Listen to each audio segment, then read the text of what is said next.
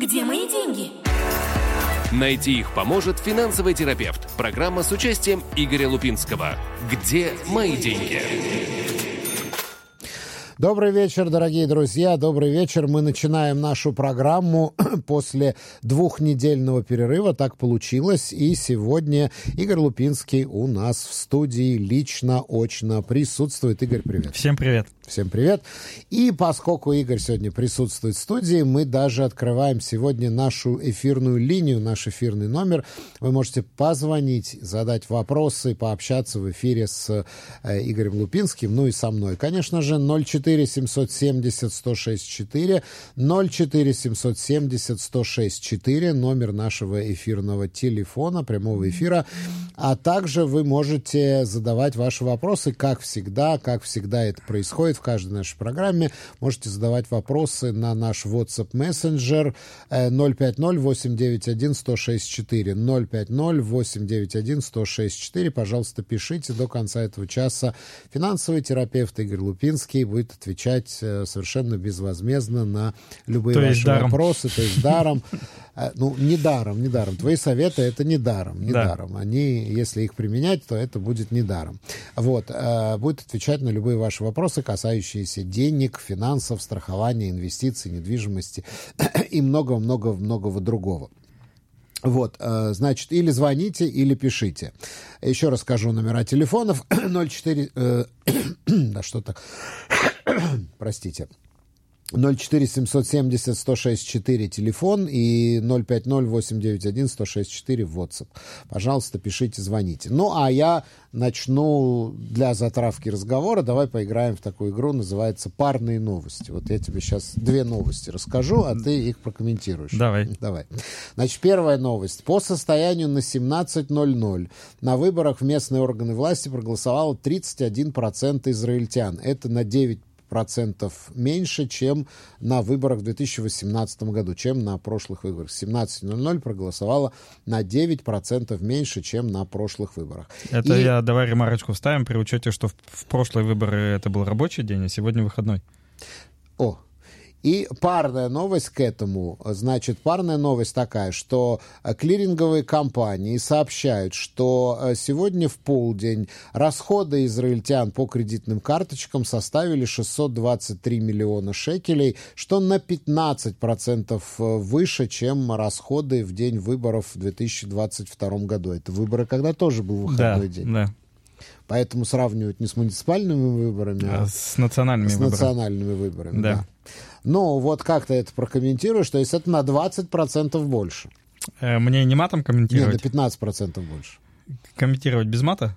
Ну, желательно, да. Нас могут слышать дети, поэтому... Хорошо. Нет, это была шутка. Смотри, меня на самом деле очень сильно, лично меня, очень сильно расстраивает такой уровень явки. Я лично начал сегодняшний день с того, что сходил и проголосовал. Меня расстраивает такой низкий уровень явки, потому что это говорит о полном провале разъяснительных программ государственных по поводу того, что, как и где решается вообще в нашем государстве и прочее. Поэтому не ходить на выборы вообще в муниципальные частности и очень сильно жаловаться про то, что высокая арнона, для меня несочетаемые факторы. То есть либо ты ходишь, голосуешь и понимаешь, откуда берется твоя арнона, и почему ты ее платишь, кому ты ее платишь, за что ты ее платишь и как, или, собственно говоря, никуда не ходим, тогда и просто достаем кошелек и расплачиваемся. Вот. Это к первой новости комментария. А ко второй... Мое личное мнение, что эти выборы просто никому не нужны были, не надо было их сейчас проводить, потому что идет война, во время войны выборы — это нонсенс. У всех просто голова не в ту сторону. Это я с тобой согласен, и с точки зрения того, когда проводятся выборы, все понятно. С другой стороны, есть государственные процессы, которые тормозить до бесконечности тоже невозможно. Вот, и, скажем так, и во время Второй мировой войны, я думаю, что в воюющих государствах, что и в той же Британии, и в Соединенных Штатах выборы проводились. Вот, поэтому это, конечно, тяжелое сочетание, но если уж проводится, надо сходить и какой-то выбор сделать, а не просто не идти. Вот. А что касательно того, что израильтяне поставили в торговых сетях на сегодня на 15% больше денег, чем в 2022 году, это опять-таки прелести статистики. Мы с тобой обсуждали их неоднократно, потому что если мы возьмем в принципе то, что с 2022 года цены в среднем как раз-таки процентов на 15 поднялись, то можно сказать, что мы особо ничем не изменились, просто заплатили с поправкой на инфляцию, как бы, и на изменения в ценах. Вот. Ну и да, это не новость, что любой выходной день — это хороший повод для торговых сетей заработать, а для израильтян потратить деньги. А ты не думаешь, что вот состояние стресса, состояние войны приводит к росту шопинга? Потому что шопинг — это такой антидепрессант, такая терапия. Человек говорит: «Господи, сколько там той жизни, завтра, не дай бог, умрем, вот, что я буду там экономить?» И берет на платежи. Это ни в коем случае не терапия, потому что терапия в данном случае слово неверное. Терапия — это нечто, что-то лечит, а шопинг — это некая такая заплатка. Вот. Я не знаю, рассказывал или нет, но у меня есть... Я пока, скажем так... как бы это сказать-то по-культурному, сподвигся на одну книгу, то есть у меня есть одна небольшая книга, которую я написал, вот, и в этой книге есть как раз-таки отдельный раздел про то, что шопинг — это некий такой способ компенсации, показать себе, что ты еще хоть что-то контролируешь. То есть как только финансовая ситуация или любая ситуация выходит из-под контроля, когда ты идешь в магазин, можешь чиркнуть карточкой, что-то себе купить, некий такой... сейчас слово улетело. Некая такая иллюзия, некая такая... сублимация, вот правильное слово. Некая такая сублимация, что я еще контролирую процессы. Я вот могу пойти, я могу купить, я могу развлечь детей, я могу сходить в кино, я могу там купить себе пончик, какую-то шмотку и прочее. И на короткий период это дает, что да, я вот что-то еще я контролирую, куда-то еще могу сходить. Ну и плюс, да здравствует маркетинг израильских торговых сетей, нас достаточно давно приучают к походам в каньоны в наши, как бы в торговые центры, именно как вид отдыха. То есть многие, когда не знают, куда пойти, куда деть детей, как отдохнуть и прочее, идут в торговые центры, и хочешь не хочешь, что-нибудь покупают. Ну да, у нас же многие торговые центры закрыты, когда выходной день в шаббат. Да, а тут вот все работает. А тут и выходной, и все работает, да, все замечательно. Вот первый вопрос к нам пришел от Геннадия, нашего постоянного слушателя. Добрый день. Ваш прогноз на корзину валют в Израиле и что будет с ценами на недвижимость в Израиле? Стоит ли ожидать снижения цен на недвижимость? Тут сразу два вопроса. 3, я бы сказал даже. Корзина валют и цены на недвижимость. Прям корзина валют. Любой финансовый прогноз, я повторю для тебя, у нас не было передачи, любой финансовый прогноз звучит всего одним словом, которое формулируется как неизвестно. В плане валюты, если мы, скажем так, если ничего не начнется на севере, а фиг его знает, начнется что-то на севере или не начнется что-то на севере, то никаких глобальных изменений не предвидится, и как бы шекель вернулся в свое обычное состояние, и я думаю, что достаточно долго будет там находиться.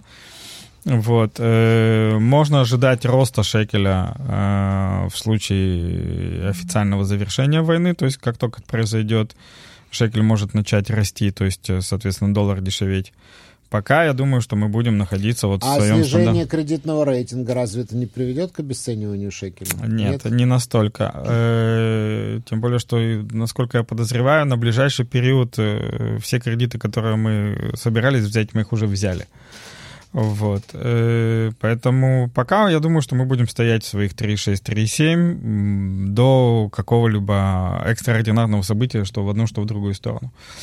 Что касается рынка недвижимости, рынок недвижимости сейчас продолжает находиться в такой легкой турбулентности, то есть с первичной недвижимостью, так называемой недвижимостью от подрядчиков, все более-менее понятно, она стоит, повышать цены им очень хочется, но нет покупателей на данный момент, понижать цены никто не будет.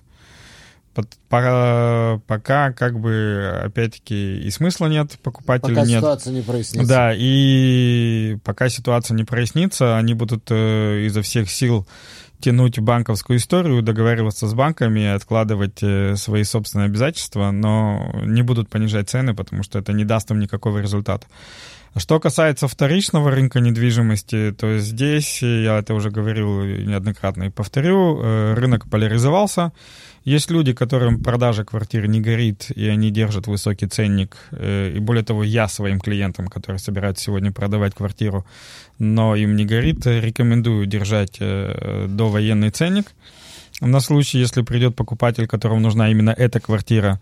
И владельцы квартир, которые не в состоянии тянуть свои квартиры, тянуть свои ипотеки, а ипотеки все вернулись. То есть все отсрочки, которые были, они все позаканчивались, и с февраля-марта уже люди снова встретят на своем банковском счету любимую строчку ипотека, да, соответственно, они снова столкнуться с тем, что они не в состоянии так или иначе эту ипотеку выплачивать. Возможно, то, что у нас на иврите называется мициот. То есть, возможно, особый случай, когда квартиры будут продаваться не просто ниже рыночной стоимости, но намного ниже рыночной стоимости. Ну, какая-нибудь opportunity, такая возможность. Да. Итак, следующий вопрос тебе задает Йосеф. Добрый вечер. Вы можете объяснить, есть ли налоги на керен и шталмут, когда вытаскиваешь деньги после 6 лет? И если есть, как их минимизировать? Если мы говорим о керен и шталмут, то есть фонд развития, который 6 лет уже проработал и стал так называемым назиль, то есть доступным к применению. Кстати, про керен и шталмут очень важно различать, когда именно он становится ликвидным. Это 6 лет не с момента его открытия, а 6 лет с момента первого захода туда денег, и эти даты могут очень серьезно отличаться. Вот. Но если, допустим, кошерные 6 лет прошли, и ваш фонд стал ликвидным, то бишь на иврите назиль, там нет абсолютно никаких налогов. Вы можете свободно забирать эти деньги и использовать их не по назначению, потому что я бы оставил их работать как можно дольше. Это один из немногих инструментов, который умеет зарабатывать вам деньги без вашего участия, и использовал бы такой инструмент, как кредит под собственный фонд развития, под собственный керен и шталмут. Но, конечно же, все зависит от того, какая именно сумма вам нужна и каково ее назначение. Здесь все случаи индивидуальны. Окей, следующий вопрос тебе задает Авраам. Вопрос, это такой завуалированный комплимент, скажем так. Я за. Да, вопрос такой. Тони Роббинс выпустил искусственный интеллект с именем Тони. Когда ждать искусственный интеллект с именем Игорь? Ну, это в планах. У меня ресурсов поменьше, чем у Тони, к сожалению, пока. Вот. Но я думаю, что в обозримом будущем что-нибудь подобное появится. Ну, Тони Роббинс, он же, в общем-то, по большому счету коуч. Он же не... коуч — это понятие очень широкое. Ну, который типа yes, we can, мы можем, мы... Нет, Тони Роббинс намного больше. Тони Роббинс намного больше, чем yes, we can. Вот. Мотиватор, вот. Мотиватор, я бы сказал, в том числе. Вот. Тони Роббинс — это определенный стиль жизни. Тони Роббинс — это определенный подход к жизни. И я этот подход стараюсь культивировать в себе уже последние лет 6, вот, и, скажем так, это человек, который поменял огромное количество жизней людей на нашей планете, и, в принципе, было очевидно, что что-нибудь подобное появится. Я тоже об этом думаю. Тут вопрос, что имеется в виду нашим радиослушателям под ИИ, то есть имеется в виду как бы некий чат, с которым клиенты общаются, или, как сейчас модно, это так называемый видеобот. Ну, то есть, в принципе, нечто, то есть видео с моим изображением, которое умеет вслух озвучивать определенный текст. Вот о чем-то подобном мы действительно думаем. Да, ну интересно. Хотя сегодня, то есть мы уже тестировали, пробовали, то есть, в принципе, если я где-нибудь найду, я тебе даже пришлю. У меня ребята, которые этим занимаются, смоделировали наш с тобой эфир, между прочим. Мы это уже попробовали. То есть там есть ты, там есть я. Вот там просто прогнали текстовку. Очень прикольная текстовка. То есть сегодня, если, кстати, для всех радиослушателей, если вы где-то кого-то что-то как-то услышали, вовсе не факт, что человек в курсе, что он об этом вообще говорил кому-то. Окей. Таня задает тебе вопрос. Здравствуйте, есть 150 тысяч, будут нужны через полгода. Есть вклад в B2B. Есть смысл вложить эту сумму на полгода? Вопросительный знак. Погранично, но да. То есть полгода — это тот срок, меньше которого я точно не рекомендую. То есть если мы говорим о сроках меньше полугода, то ничего... Я не хочу использовать слово «лучше», но ничего кроме депозита в банке особо не придумаешь, вот, для того, чтобы не подвергать деньги риску. Но там, условно, полгода и дальше, и B2B, в принципе, очень хорошая история. Кстати, у нас с прошлого вторника есть вопрос. Я просто не буду сейчас скроллить, не буду его искать. Но просто в прошлый вторник у нас не было передачи. Что ты думаешь по поводу киви-кошелька? Вот то, что закрыли киви-кошельки в России, российские. Знаешь ли ты что-то об этом и что там, как потеряли люди деньги или не потеряли люди деньги? Смотри, я ничего не думаю про киви-кошелек, я очень много думаю про Россию в принципе, и давно уже озвучиваю, надеюсь, что на меня никто не обидится, что Россия — страна возможностей, там возможно все. То есть там можно проснуться с утра, и московская биржа будет на замке. Можно проснуться с утра, и компания Киви на замке. Можно проснуться с утра, и Россия будет на замке. То есть когда ты, в принципе, думаешь про Россию, что ты делаешь с Россией, надо иметь в виду, что можно с утра проснуться, и этого нет. Поэтому то, что закрылся Киви-кошелек, окей.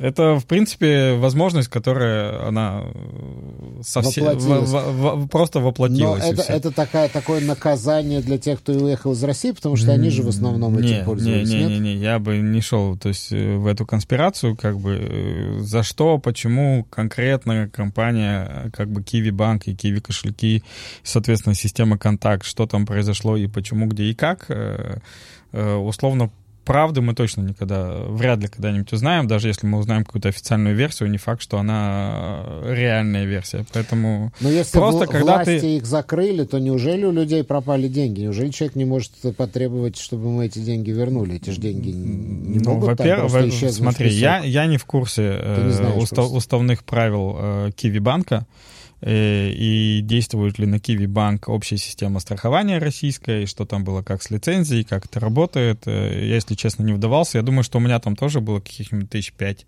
рублей. Вот. Я даже не буду... $50. Типа того. Я даже не буду пытаться смотреть и проверять, что да как и почему. Я 1000 лет уже Киви кошельком не...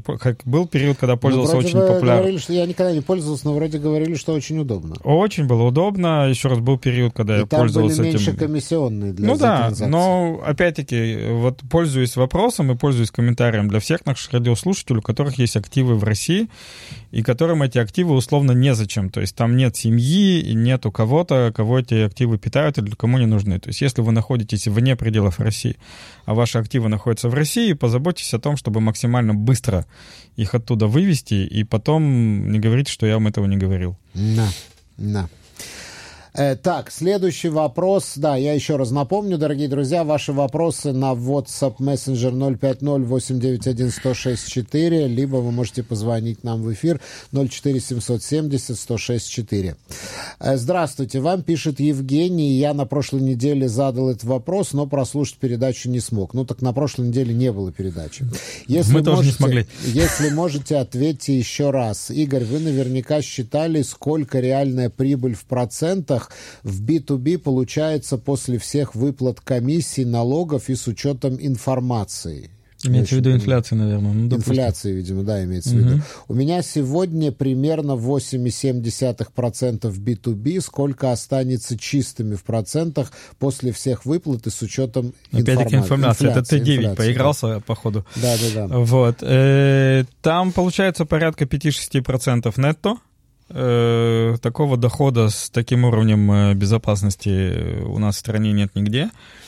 И когда мы говорим про любую инвестицию, про инвестицию в B2B в частности, очень важен эффект капитализации. То есть как долго у вас то есть ваш первоначальный вклад работает, потому что с каждым годом это получается процент на процент. Соответственно, если у вас сегодня 8,7%, В следующем году это будет уже 8,7 на 8,7, а это плюс еще 1% примерно, то есть это уже 9,7, и так по нарастающей. То есть у меня, где вклад работает с 2016 года, средний процент сегодня порядка 11, а не 8. Поэтому чем дольше ваша инвестиция работает, тем лучше. Друзья, 050-891-1064, пишите, задавайте ваши вопросы, 04-770-1064, звоните нам в эфир. Интересно, позвонит сегодня в эфир кто-то или не позвонит? Пожалуйста, задавайте все ваши заняты, вопросы. Все голосуют. Все голосуют, да. Как раз-таки по статистике получается, что как раз-таки наоборот. Они... Поэтому я издеваюсь. Не, может быть, они сейчас все побежали голосовать и... Ну, еще 3,5 часа. Не взяли с собой радиоприемник. Да. Так, Баян пишет, наш постоянный слушатель. Цви, Игорь, вечер вам добрый. Игорь, как съездил в Грузию? Еще вопрос в WhatsApp-бот. Опять новая реклама в Ютубе. Расскажи сразу про этот лохотрон, чтобы не задавали лишние вопросы. Давайте так, скопом расскажу про все возможные лохотроны. Все очень просто, друзья. Если вы где-нибудь... Давайте так. Даже сейчас отмотаю назад. Любую инвестицию надо проверять. Точка. Если вы видите где-нибудь предложение доходности свыше 20% годовых, сразу нет. То есть даже если это супер какая-то проверенная, четкая, не знаю, ваш брат, сват, теща, дядя, Петя там заработали миллионы, сразу нет.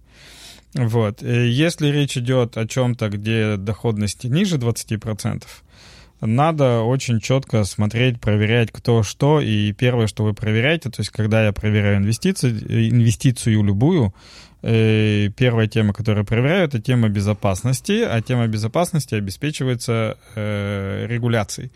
То есть те ребята, которые вам что-то предлагают, где, как и какому уровню регуляции они подвержены. Если регуляции нет, сразу нет. Даже если вам, скажем так, даже если мошенники более скромные и предлагают вам там более низкий уровень доходов. Вот, поэтому все какие-то суперботы, все какие-то суперспособы от Илона, от всех, начиная от Илона Маска и кончая этим нашим начальником Центробанка, уже кого только не рисуют в рекламах. Вот. Системы Ляля или системы, я не знаю, автомобильного завода КАМАЗ. Похрену как. Это все сразу нет, дорогие товарищи. Вот. И... Кстати, по-моему, ты не имеешь права для рекламы использовать портрет известного человека без его ведома. А кому это интересно, если я мошенник? Идите, найдите меня и предъявите мне претензии. А самое главное, что даже если предъявите, нет проблем, я заплачу штраф. Я зарабатываю столько, что мне эти штрафы, извините, никак не мешают. Поэтому про все лохотроны и быстрые заработки, друзья, пожалуйста, нет. У меня примерно раз в месяц клиентская история про то, что, грубо говоря, профукали все деньги, и что, и теперь, и как, и почему, и куда. Это очень дорогая плата за обучение. Скажем так, мой семинар по инвестициям в различную погоду стоит от 100 до 400 шекелей. Это намного дешевле, чем вы потратите, если будете искать быстрый способ заработка. Вложите свои кровно заработанные шекели в какой-нибудь лохотрон. Да. Лучше проконсультироваться. Вот. Один раз семинар посмотреть, все станет понятно. По поводу или личную консультацию взять. Консультация стоит подороже, да. Потому что это мое личное время, но это все равно гораздо дешевле, чем то, что вы вольете в любой лохотрон. Начинаются все лохотроны с маленьких сумм, от 100 до $500. Я не видел никого, кто бы влил туда меньше $50 тысяч. То есть это самое маленькое, а предел там до бесконечности. По поводу поездки в Грузию съездили шикарно. Семинар прошел охрененно. У нас 100% отзывов из серии «Вы офигенные», и мы вообще не знали, что так можно. Вот. Проект грузинский, то есть проект недвижимости, в котором я лично участвую, где я лично купил квартиру, в которой ребята, которые ездили, тоже решили в конечном итоге вложиться, тоже шикарно развивается и продвигается. Там в апреле уже будут сдаваться квартиры. Мы в апреле едем снова. У меня вот команда изо всех сил сейчас прям вот сейчас сидит, допиливает лендинг, поэтому следите за социальными сетями. Лендинг — это страничка в интернете. Да, страничка в интернете, да. Следите за социальными сетями. 19-20 апреля мы повторяем успех. Можно с нами поехать. Кто захочет, может остаться в Грузии прямо на Песах. Мы специально подобрали прямо перед самым Песахом. Вот, поэтому следите, приезжайте. Кому интересно быстрее всех узнать информацию, как обычно, 053-712-2236, 053-712-2236. Пишите, как бы там интересно про Грузию, мы вам все расскажем. Евгений, который задавал вопрос про B2B, про проценты. Я правильно понял, что 6,5% от этого нужно вычесть инфляцию, чтобы понять чистую прибыль? Не, чистая прибыль, ну, во-первых, я сказал 5-6, а не 6,5. Чистая прибыль — это 5-6%. По поводу с инфляцией нужно быть вообще очень сильно осторожно. Я, в принципе, вот такой странный консультант, потому что я в своих расчетах, особенно в долгую, инфляцию вообще не беру по одной простой причине. Если мы берем короткие периоды, то в рамках года инфляция, которая даже составляет там 2, 3, 4%, вот, она такую супер сильную роль не играет. То есть если я возьму сейчас 6% дохода и посчитаю от 6% 96 сотых, ну ок. Вот. Хотя эта инфляция точно так же повлияет и на процент дохода от банка, поэтому, ну, собственно говоря, какая разница? А если мы говорим в длительных периодах, там 10, 15, 20 лет, и пытаемся применить инфляцию к нашей корзине товаров, которые мы используем, то тоже не совсем верно это делать, потому что у нас в корзине товаров на длительные периоды может поменяться стоимость самого товара. Я постоянно привожу такой пример, а их много подобных, как, например, стоимость пакета сотовой связи. Еще лет 12 назад минимальный пакет сотовой связи для израильской семьи обходился в 600-700 шекелей.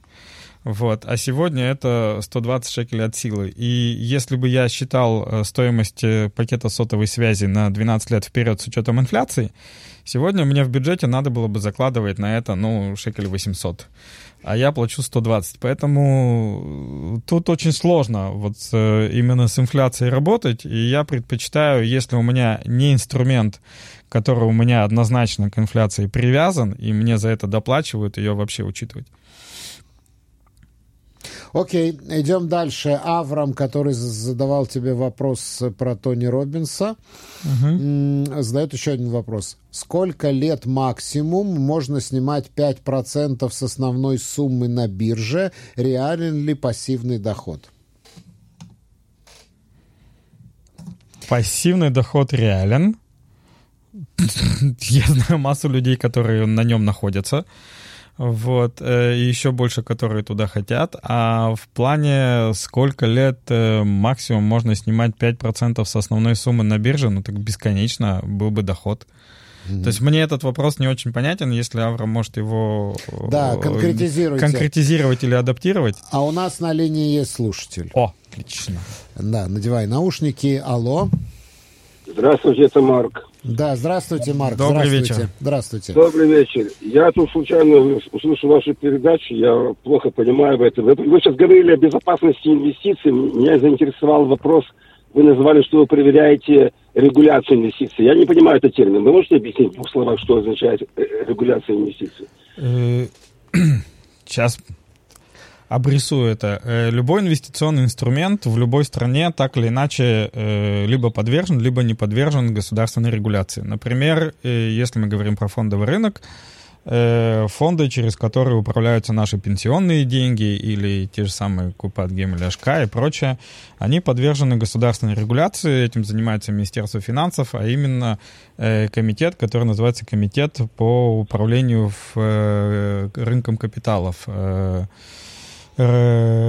Рашут, как же ты называешься на иврите у нас? Шукаон. Рашут Шукаон, да. Комитета управления рынка капиталов.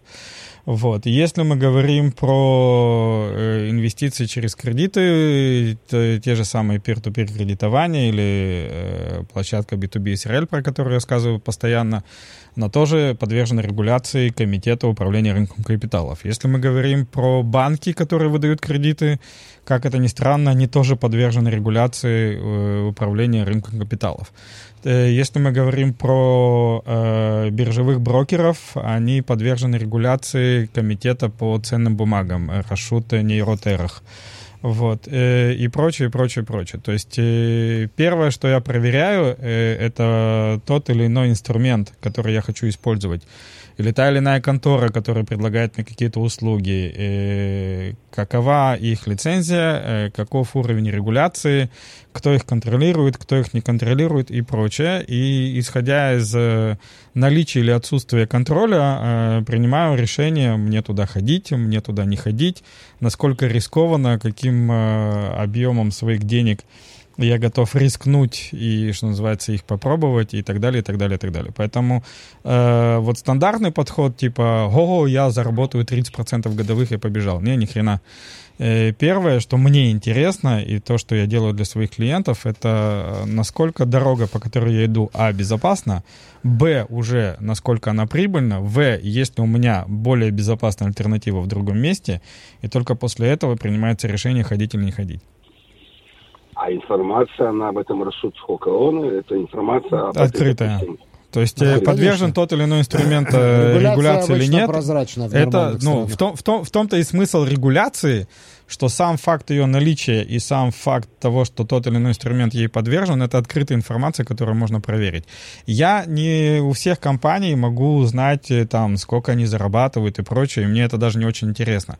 Например, постоянная претензия, которую я слышу про тот же B2B, например, что это закрытая частная компания, которая не представляет, то есть их финансовые отчеты не открыты широкой публике. Но лично мне это не особо интересно. Мне важно то, какой закон прописывает их деятельность и какая структура регулирует их деятельность. И я, в принципе, доверяю закону, доверяю структуре, и то, как прописана их деятельность, мне, в принципе, абсолютно все равно, зарабатывают они или нет, потому что их деятельность прописана так, что в случае, если они вдруг обанкротятся или решат дружно уехать в Гонолулу куда-нибудь, мне просто приведут нового управляющего, и мой способ зарабатывания денег продолжит работать, потому что он таким образом прописан.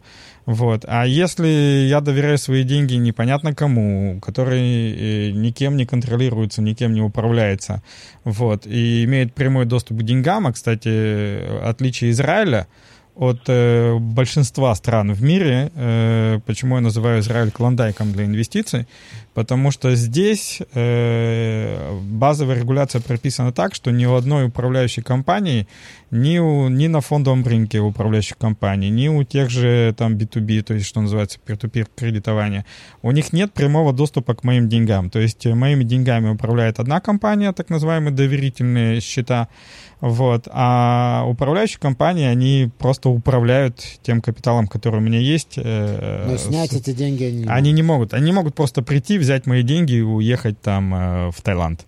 Вот. А в большинстве стран, в том числе и западных стран, у управляющих компаний есть прямой доступ к счетам, и это тоже опасная история. Вот. Поэтому сначала регуляция, потом доходность, потом все остальное.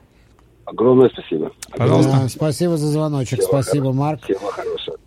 Да. Дорогие друзья, я напоминаю, что сегодня вы можете позвонить в эфир. У нас остается еще 7-8 минут, не больше, поэтому... Самое время получить 15 звонков одновременно, да? Да, самое время получить... Нет, минут через 5. Да.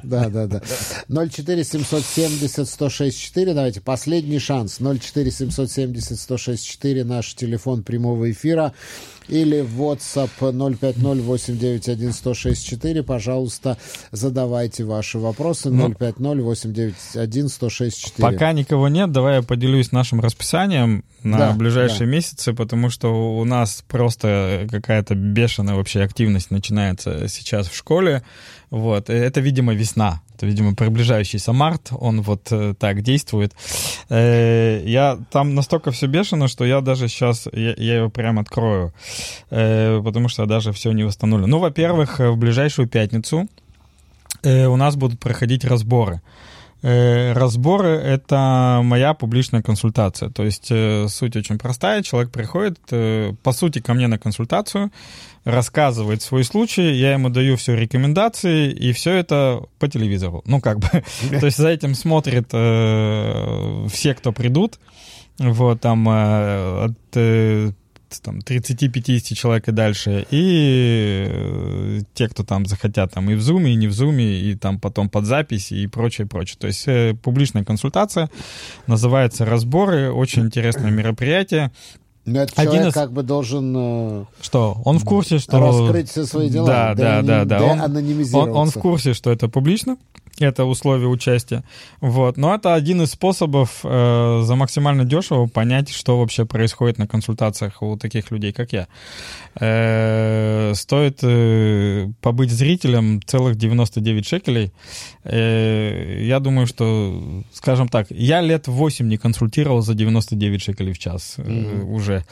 И это очень хороший способ. Это вот 1 марта. Дальше 7 марта следите за нашими социальными сетями, и я буду делать бесплатный эфир специально для женщин, для девушек, к 8 марта, естественно, про то, на что обращать внимание в бюджете именно когда, вот, собственно говоря, с женской стороны. То есть что важно, что не важно, на что смотреть и прочее. Это будет бесплатно подарком для нашей половины.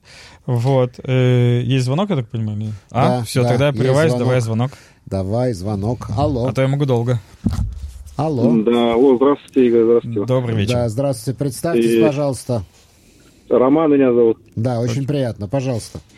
Я хотел бы спросить, я слышал сейчас разговоры, вы рассказывали много о всяких вот этих компаниях, которые занимаются там вложением денег, еще что-то. Я просто тоже в интернете видел вот эти все от... как он называется? Пофигу от кого, не смотрите туда. Тесла проект всякие, да. Тесла, да. И, видимо, где-то она считала мой номер, может быть, где-то там регистрировался или что, не знаю. А мне позвонил человек, который предложил там сделать инвестицию там на $500. Ну, ничего я не стал делать, ничего. Слава Богу. С каким-то промежутком времени он иногда там, видимо, осталось. Он, ну, как бы я не отговаривался, ничего, сразу нет, я послушал, он мне рассказывал долго, что и как. И потом он начал мне в течение 2 недель уже названивать так, предлагает мне вложить $1000, потом 2000, и я все отнекиваюсь, нет, не сейчас, не сегодня, не завтра. И сейчас дошло, что он уже говорит, 5000 надо взять где-то в кредит, вложить, это будут инвестиции. И он рассказывает, как это будет зарабатываться, и сколько это выйдет, и как через 2-3 месяца все окупится. На самом деле есть такое. Он мне скинул реквизиты компании, которые, да, я посмотрел по интернету, она зарегистрирована в Израиле. И все такое. Ну, а как это проверить точно? Правда это, неправда? Ну, сразу нет. Вот, по поводу того, что зарегистрировано в Израиле, это было бы даже прям интересно посмотреть, значит, уже и до такого доходит. Вот. Я обычно на такое отвечаю очень просто. Вот давай представим вот вместе с тобой секунду. Мошенник может позвонить и сказать, что он из компании Visa, но ты же не можешь этого проверить, что он действительно из этой компании. Нет, но Visa — это другая история, тут вот проинвестировать предлагают. Да, но ты же не можешь проверить, действительно ли он представляет эту компанию. Это практически невозможно. Это, во-первых. Во-вторых, опять-таки, мы сейчас говорим про инвестиции. И я всегда говорю, давайте сейчас вот дружно сядем и подумаем. Представим, что лично у меня, вот у Игоря Лупинского, есть инструмент, который позволяет $500 в течение там 2-3 недель, даже 2 месяцев превратить это в 1000. Зачем мне деньги Романа? Зачем мне Роману зарабатывать $1000, если я могу взять свои 500? Я могу занять у Романа $500 под 100% годовых. Это все равно будет выгоднее, чем ввести Романа в этот инструмент и чем-то с ним как-то делить. Я вообще все деньги мира могу собрать под 100% годовых, сделать это все сам, заработать это все самостоятельно. Мне опять-таки не нужны деньги Романа для этого, чтобы ему давать эти 100%. Поэтому, когда вот предложение... Я извиняюсь, можно? Да. Как он объясняет, что эти деньги у них, он представитель какой-то компании, вот это вот, которая зарегистрирована в Израиле. У них есть большой капитал, но так как есть, как же она называется, антимонопольная система или что-то такое, которая регулирует рынок, что большие компании не могут вкладывать большие активы на них играть или что там делать, покупать акции, продавать их потом. Он говорит, поэтому мы берем людей, которые вкладывают, инвестируют и добавляем какую-то свою сумму, и с помощью этого, типа, они вот так вот играют, и еще на этом они зарабатывают. Зарабатывают себе и зарабатывают другим, получается. Смотри, объясняю еще просто. Тебе какой уровень дохода предложили? Он только минимум сейчас вот предлагает, минимум. Нет, что такое минимум? Я не знаю. 5 тысяч. Но он говорит, вложи 5 тысяч, через пару месяцев что будет? Через пару месяцев это все обратно вернется, и еще плюс будет. Плюс сколько? Плюс, примерно столько же, может быть, больше. То есть мы говорим, 100%. Секунду, мы говорим про 100% за 2 месяца. 100% за 2 месяца это 600% в год, правильно? Да. Зачем тебе давать 600% в год, если любой адекватный человек с миллиардами шекелей согласится на 10% годовых, потому что ему в банке дают 4? Да. Зачем тебе давать 600, если я найду любую сумму, абсолютно любую, неограниченную, под 10% годовых в валюте? Да. Так что, Роман, заблокируйте этого товарища. Да, и просто всегда, всегда, смотрите, давайте так, если мы говорим про инвестор, я у себя на семинарах говорю, и если я хочу назвать себя гордым словом инвестор, у любого инвестора есть альтернатива. Окей? Если ребята, которые приходят к вам и говорят, мне нужны ваши деньги, потому что мы хотим проинвестировать, и мы готовы дать вам что-то за то, что вы приносите. Вот я в свою компанию время от времени собираю инвестиции. Вот у меня есть компания, я работаю, я запускаю какие-то проекты, я время от времени собираю инвестиции в свою компанию. Я больше 12% годовых никому не дам. Потому что это предел просто мечтаний, который может себе кто-либо где-то как-то позволить. Зачем? Даже если у меня стоит машинка по печатанию денег, нахрена мне давать кому-то 600% годовых? Так что, Роман, заблокируйте этого товарища. Я понял, все. Большое спасибо за звоночек. Дорогие друзья, на этом все. Наше время вышло. Игорь, мы прощаемся с тобой на неделю. Да. Или ты хотел что-то еще досказать про школу? 1 марта жду всех на разборах. 7 марта у нас будет бесплатный эфир для женщин. Ну, а все остальное расскажу на следующей неделе тогда.